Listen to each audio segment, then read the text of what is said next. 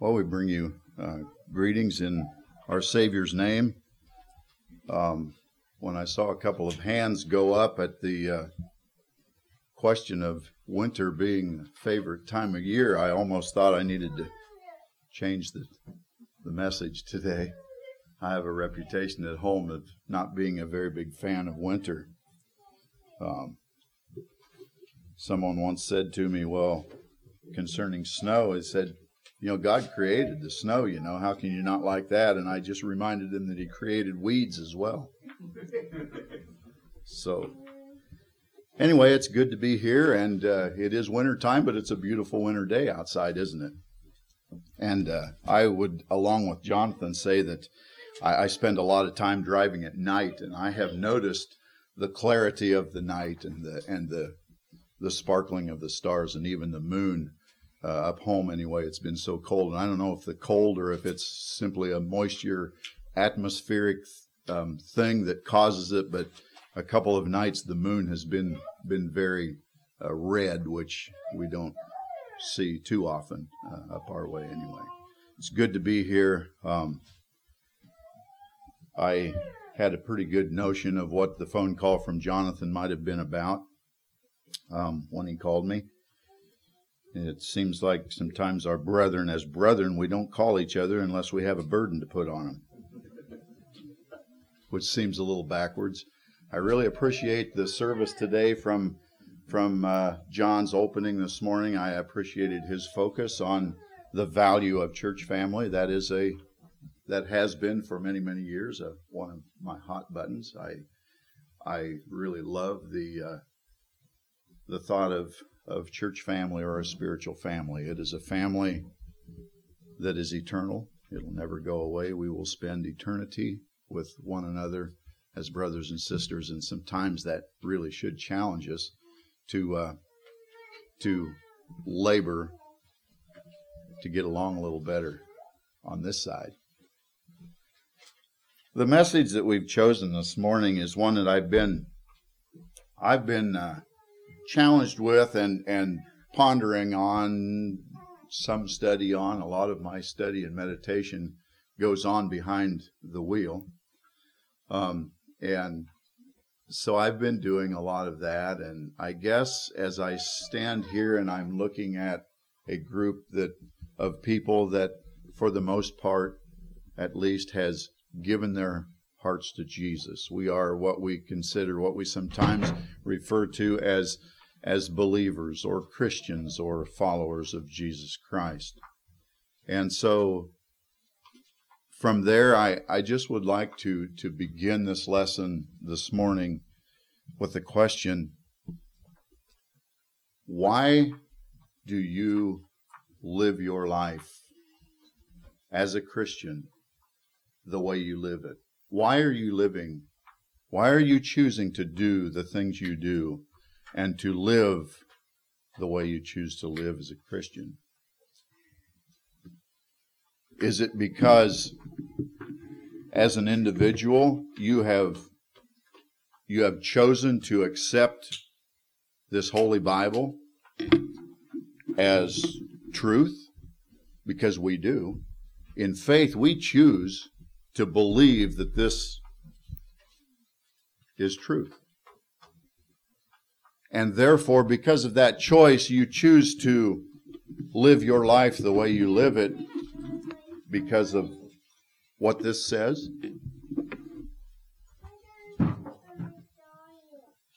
And in this Bible that we read, we know that we can read there the promises of God,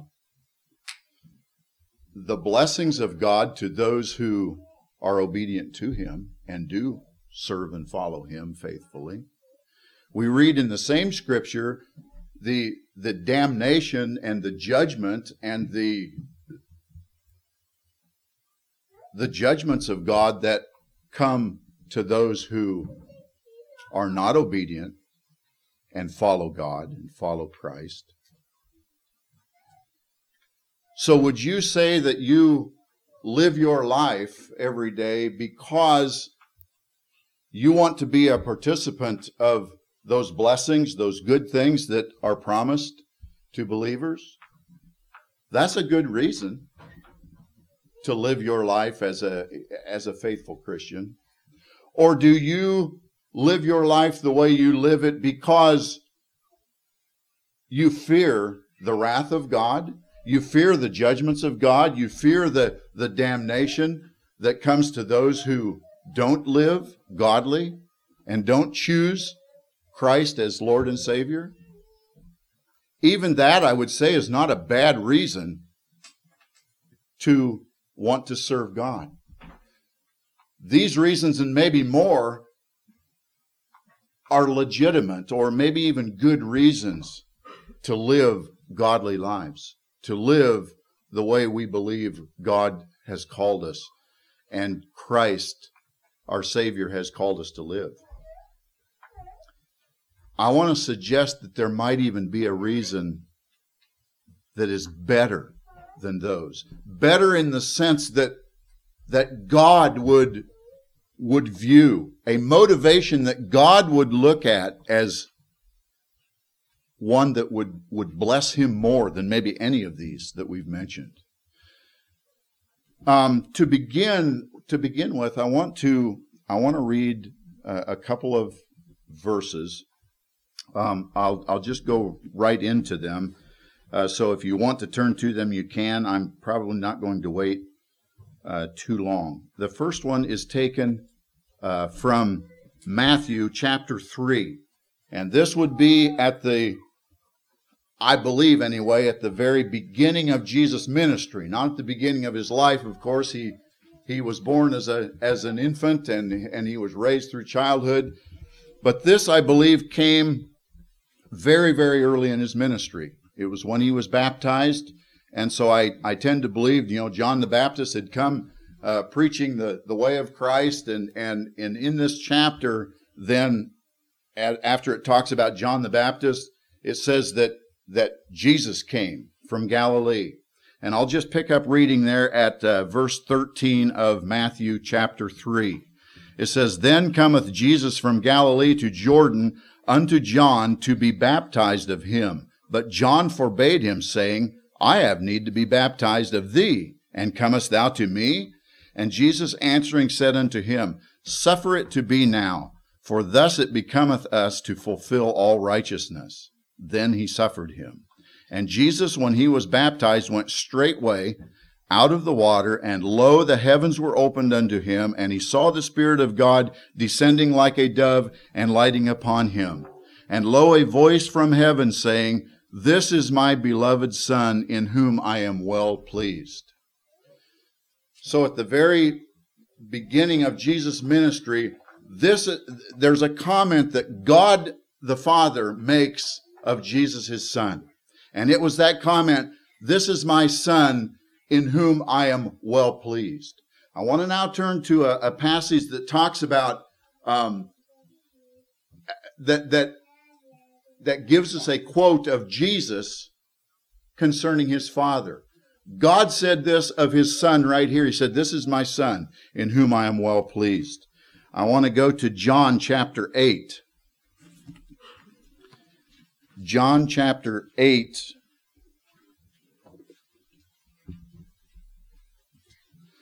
And in this passage, at the beginning of chapter 8, it apparently Jesus had spent the night. He had camped out possibly, or spent a good part of the night in the Mount of Olives. Because it says in verse 2 of this chapter, it says, "Early the next morning, Jesus returns and goes back to the temple to teach."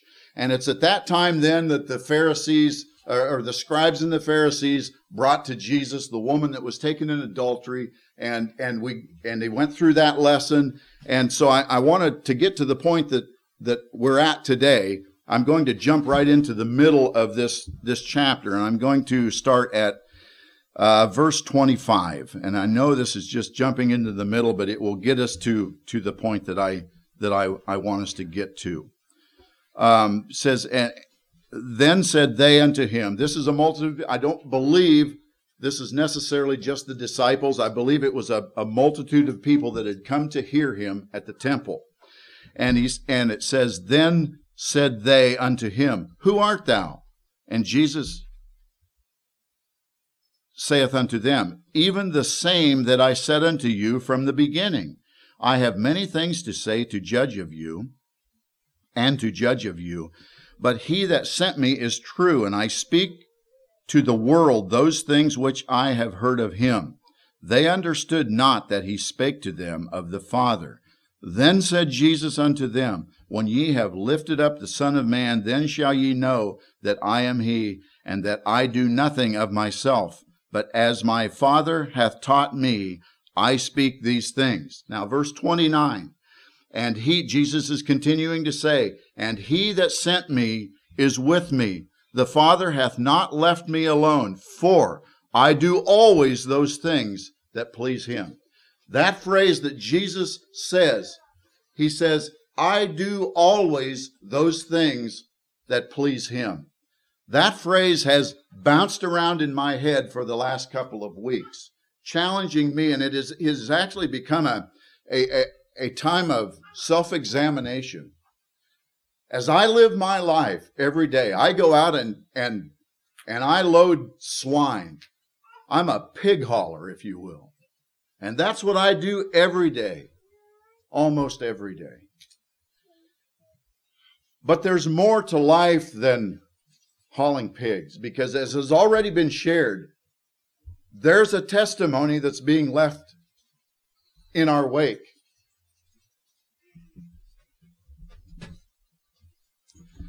And I've been challenged by this thought that Jesus said as he taught these people. He said, I do always those things that please him.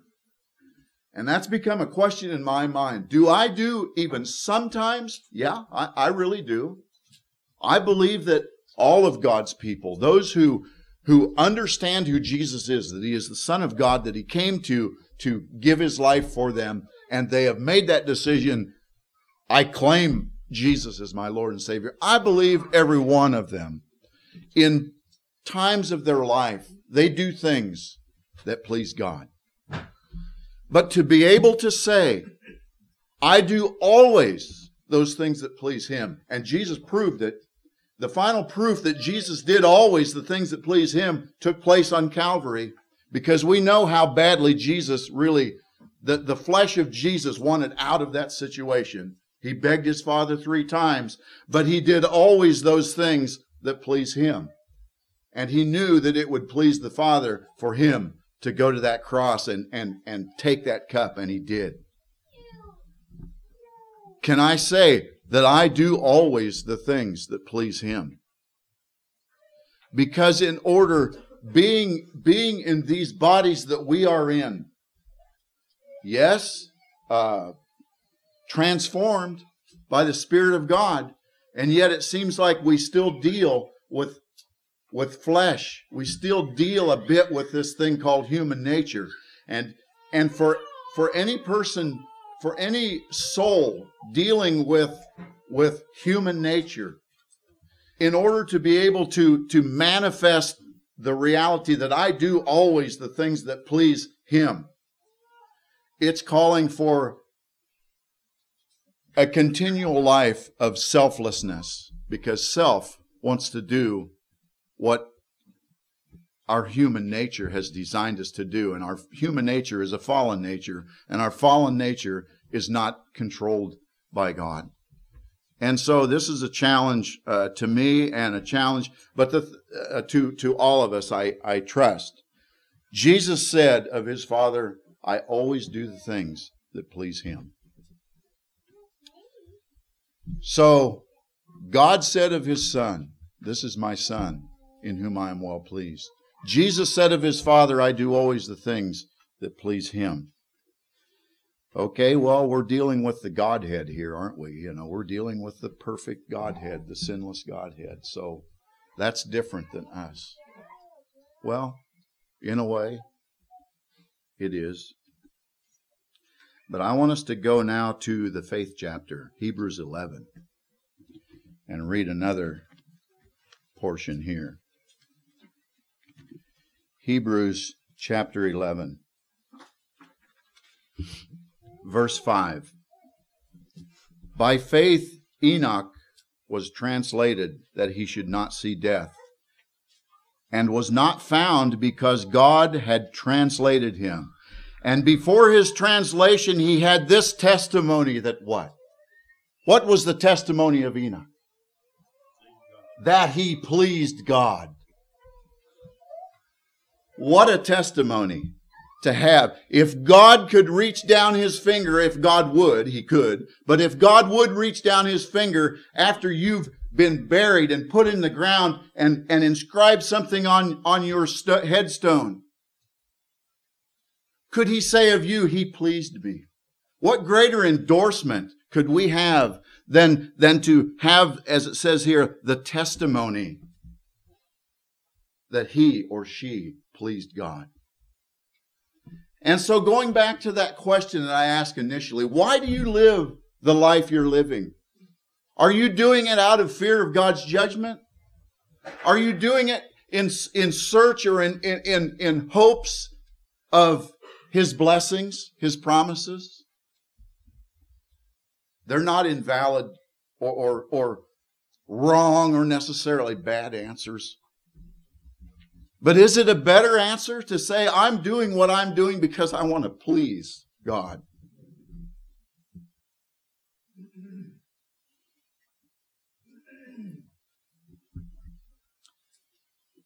I want to look a little bit at a character in the Old Testament.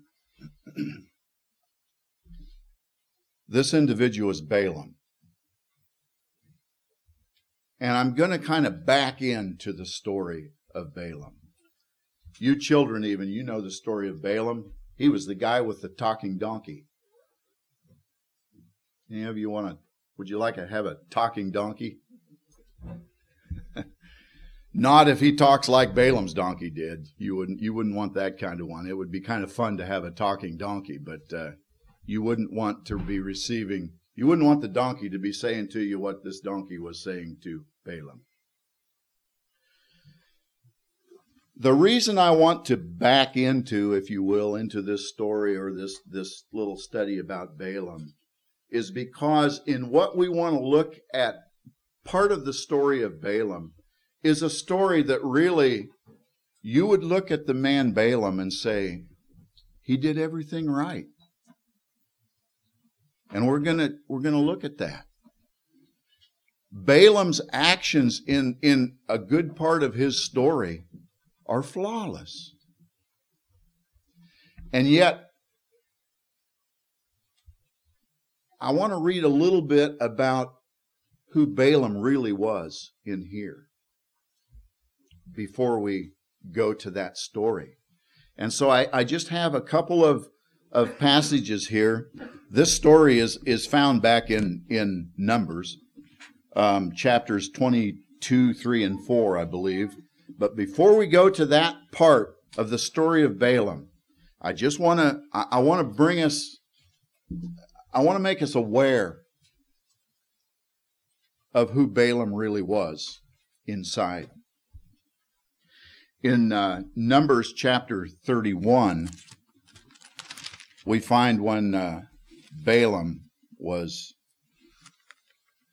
killed in battle. The children of Israel went to battle with the Midianites here, I believe it was. And Balaam was killed along with some of the evil princes and kings of the area at that time. But in the 31st chapter then, in verse 16, I'm going to back up to verse, I could back on up a ways, but rather than read it all, Moses had commanded his army to go out and slaughter this people, to annihilate them. And they didn't quite do that. And so in verse 15 it says, "And Moses said unto them, Have ye saved all the women alive?" And then he says in verse 16, "Behold, these caused the children of Israel through the counsel of Balaam to commit trespass against the Lord in the matter of Peor. and there was a plague among the congregation of the Lord. So there's one indication or one verse that shines some light into the life of Balaam, or the heart of Balaam. Another one is found in 2 Peter.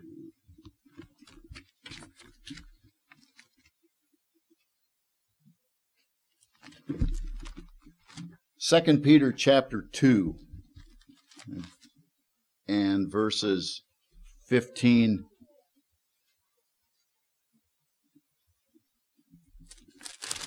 and 1 Peter. 2 Peter chapter 2, verse 15 and 16. Which have forsaken, and again here I'm jumping right in the middle. Actually here I'm jumping into the middle of the sentence because the sentence is about 7 verses long or something. But I'm going to jump in here at verse 15. Which have forsaken the right way and are gone astray, following the way of Balaam, the son of Bosor, who loved the wages of unrighteousness, but was rebuked for his iniquity. The dumb ass speaking with man's voice forbade the madness of the prophet. And so here's another light that shines on the heart of Balaam. The last one is in Revelation when Jesus wrote his letter to the churches. I believe it was to the church at Pergamos, is where Balaam again is mentioned.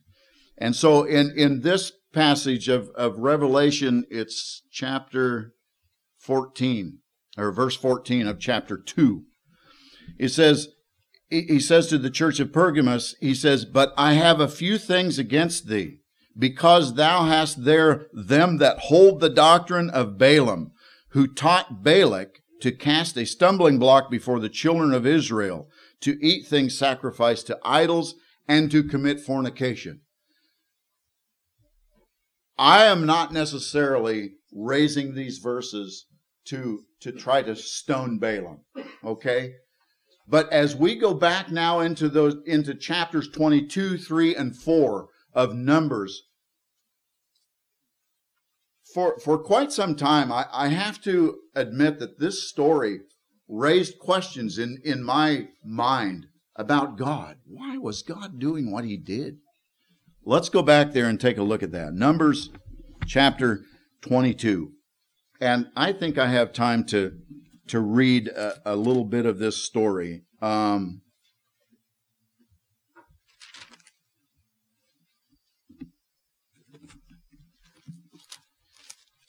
In this passage, we know that, okay, Balak is the king of Moab at this time.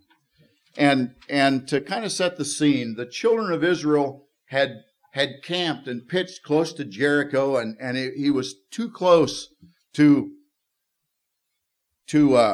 Balak and his people. He was too close for comfort, because the number of the children of Israel was quite large, and Balak was feeling threatened, actually, and he was afraid that the Israelites were going to take over, and he feared for their numbers.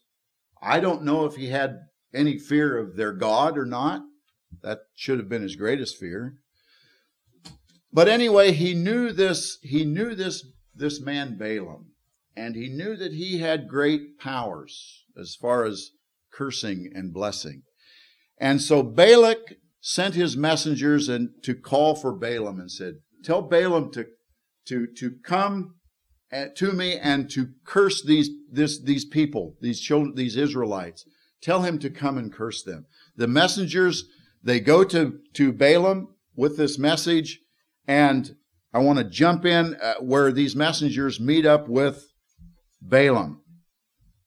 They come to him and they present Balak's story to them. And so Balaam says, I'm going to pick up at verse 8. I'm in chapter 22 of Numbers. I'm going to pick up at verse 8. "And he, Balaam, said unto them, Lodge here this night, and I will bring you word again, as the Lord shall speak unto me. And the princes of Moab abode with Balaam.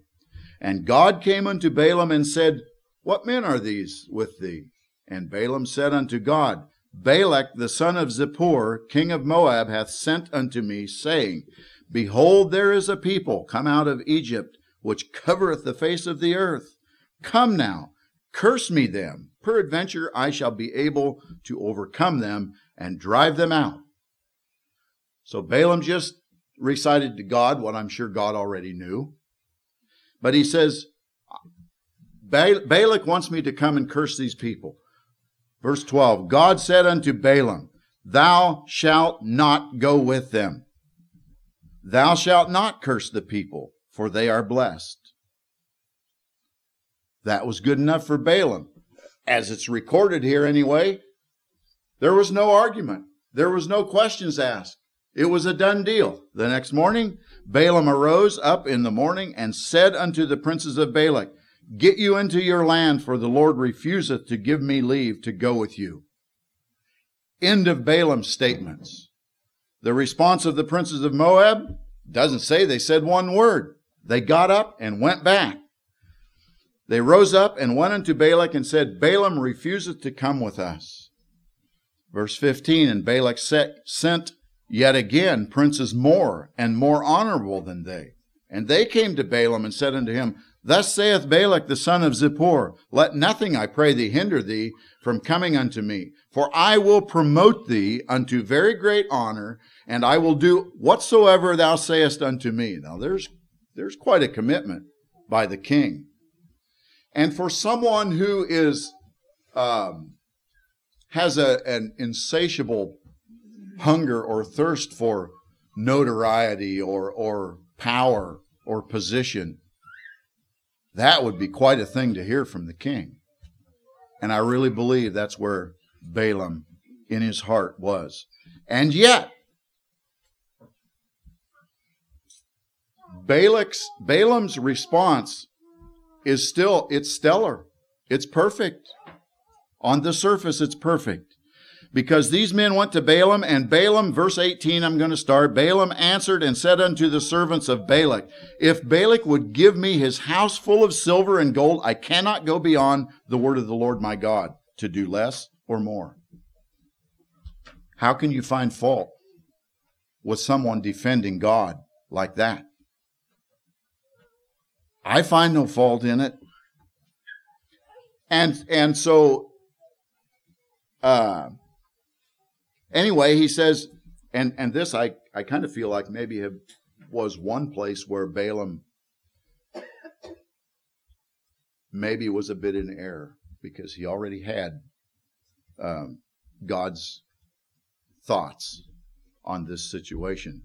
But he says, in verse 19, Balaam tells these men, now therefore I pray you, tarry ye also here this night, that I may know what the Lord will say unto me more. I don't know if he thought that God would change his mind or what.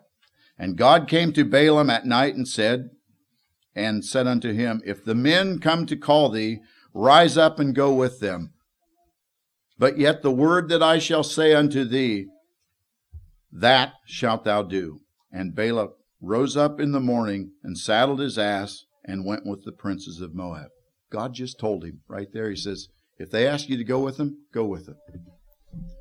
So that's what Balaam did. How can you fault him for that? What's the next verse say? Verse 22. Okay, before we read that, let's recap this thing. God told Balaam, if they call you to go, go. So Balaam got up and went. And God's anger was kindled because he went. That's what has confused me for quite some time. That was confusing to me.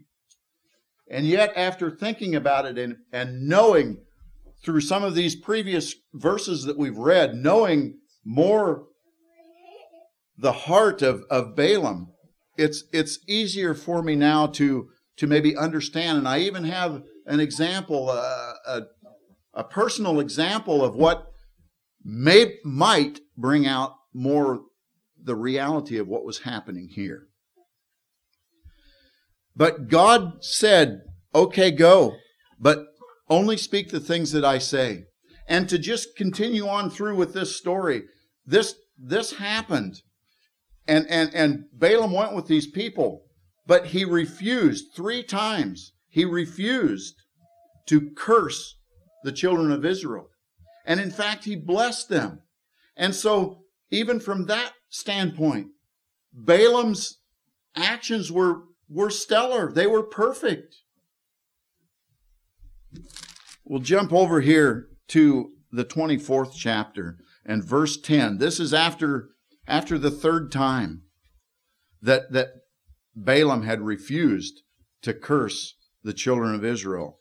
And in verse 10 it says, "And Balak's anger was kindled against Balaam, and he smote his hands together. And Balak said unto Balaam, I called thee to curse mine enemies, and behold, thou hast altogether blessed them these 3 times. And so he was wroth with Balaam, and it says in the last verse of this chapter 24, it says, "And Balaam rose up and went and returned to his place, and Balak also went away." They parted ways without ever, with Balak not ever really getting what he was after. And I tell you, brothers and sisters, I read these 3 chapters, and I wonder, how can you find fault with what Balaam did? And at the same time, I've been able to, my heart has wanted to question God. God, why did you get angry at Balaam right after you told him to go? I don't know that I have a clear understanding of what is happening here. But I've been challenged in the thought of, in fact, we touched a little bit on it in our lesson, Sunday school lesson this morning, about how was it God's original plan, for multiple wives and this and that, and it took my mind back a good many years ago when I had a discussion with a friend concerning what he was kind of on. He was kind of on this thing that he had heard about God's perfect will and God's permissive will. And those are terms, I don't want to get all into that, but those are terms that I've never come to grip with. My view of God's will is that it is perfect. Always. God's will is perfect. And yet, to address the other side of that, I believe that there is God has a permissiveness. There are things that God will allow. God will permit God permits horrible things to happen. And yet, I know it's not His will. And to even say that it's His permissive will, I can't bring myself to say that anything evil is God's will of any kind. It's simply His permissiveness.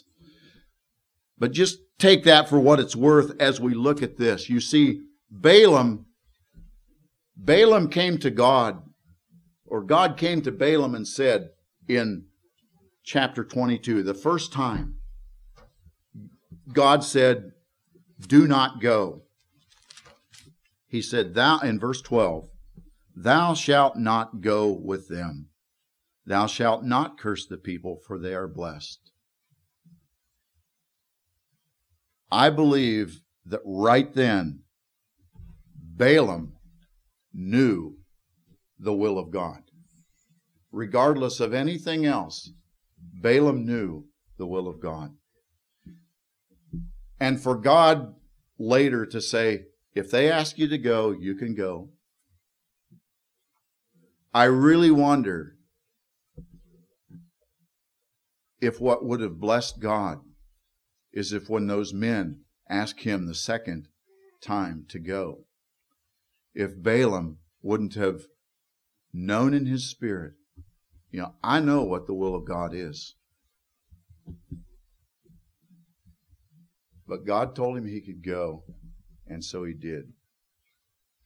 When I was a little boy, I went to the public school. And the school that I went to,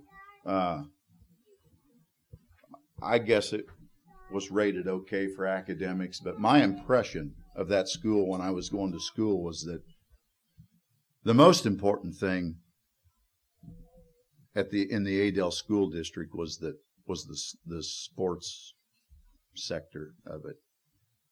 I got the feeling that, if you weren't out for sports, you really weren't much. There was a lot of focus put on sports. And every year, the wrestling coach and the football coach would come to my brother and I and me and try to get us to go out for football, try to get us on the wrestling team. And of course, I was a young farm kid, and I wanted to. I really wanted to. I didn't have any. And so every year we'd go back to Dad and say, Dad, can we go out for football this year or wrestling this year? And it was just one of my parents' standards that they didn't think that organized sports was the place for their children. And so for a couple of years, it was pretty easy for Dad. He just said, no, we're not going to start that. And that was enough. That was what I had to accept, like it or not. As we got a little older, I remember the last year that I ever asked my dad. He still said no, but I could tell he hesitated, he struggled, he wrestled with that. He didn't want to tell us no.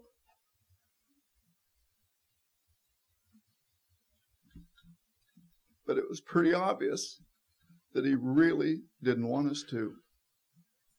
And I read this story and I see how God put Balaam kind of in a similar position. He told him he could go. I'm glad my dad didn't say, yeah, go ahead and go. Because if he would have, I would have went.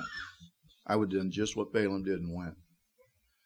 Even knowing that even though my father would have said, I guess you can go, I would have known in here that what would have really pleased my father would have been if I would have recognized his heart, his greatest desire, and said, no, I'm not going to go.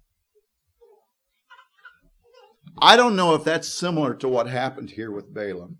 Even though God told him to go, if Balaam would have really wanted to please God, he would have said, no, God, you told me I can go, but you told me first that I can't.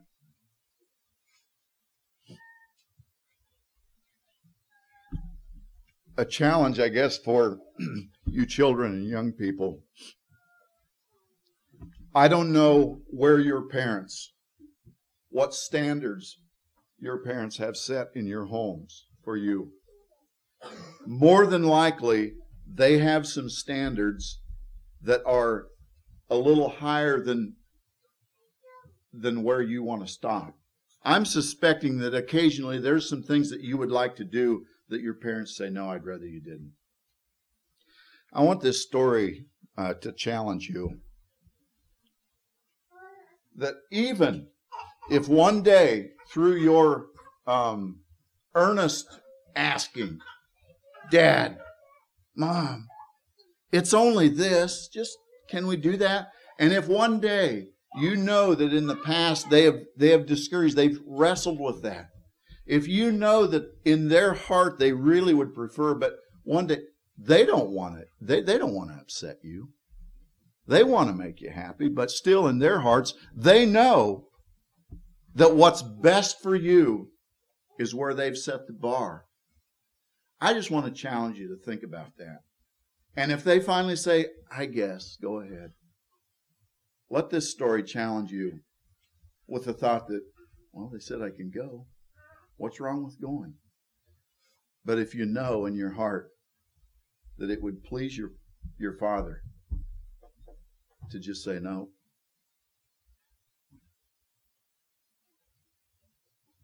May that challenge you.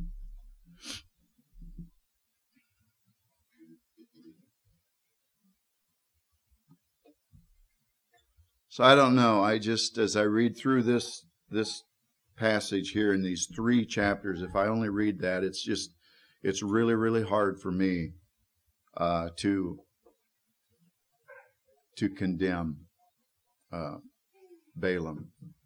And yet I believe the scripture bears out the fact that he did have a bit of a devious heart. He had a heart that was more focused on his own advancement, his own agenda, his own selfishness, as he apparently, some of his work in and among the people was not godly. I want to close by taking us back, just in thought. We're not going to turn back there, but to Enoch. You know, Enoch was one of, two that never tasted physical death.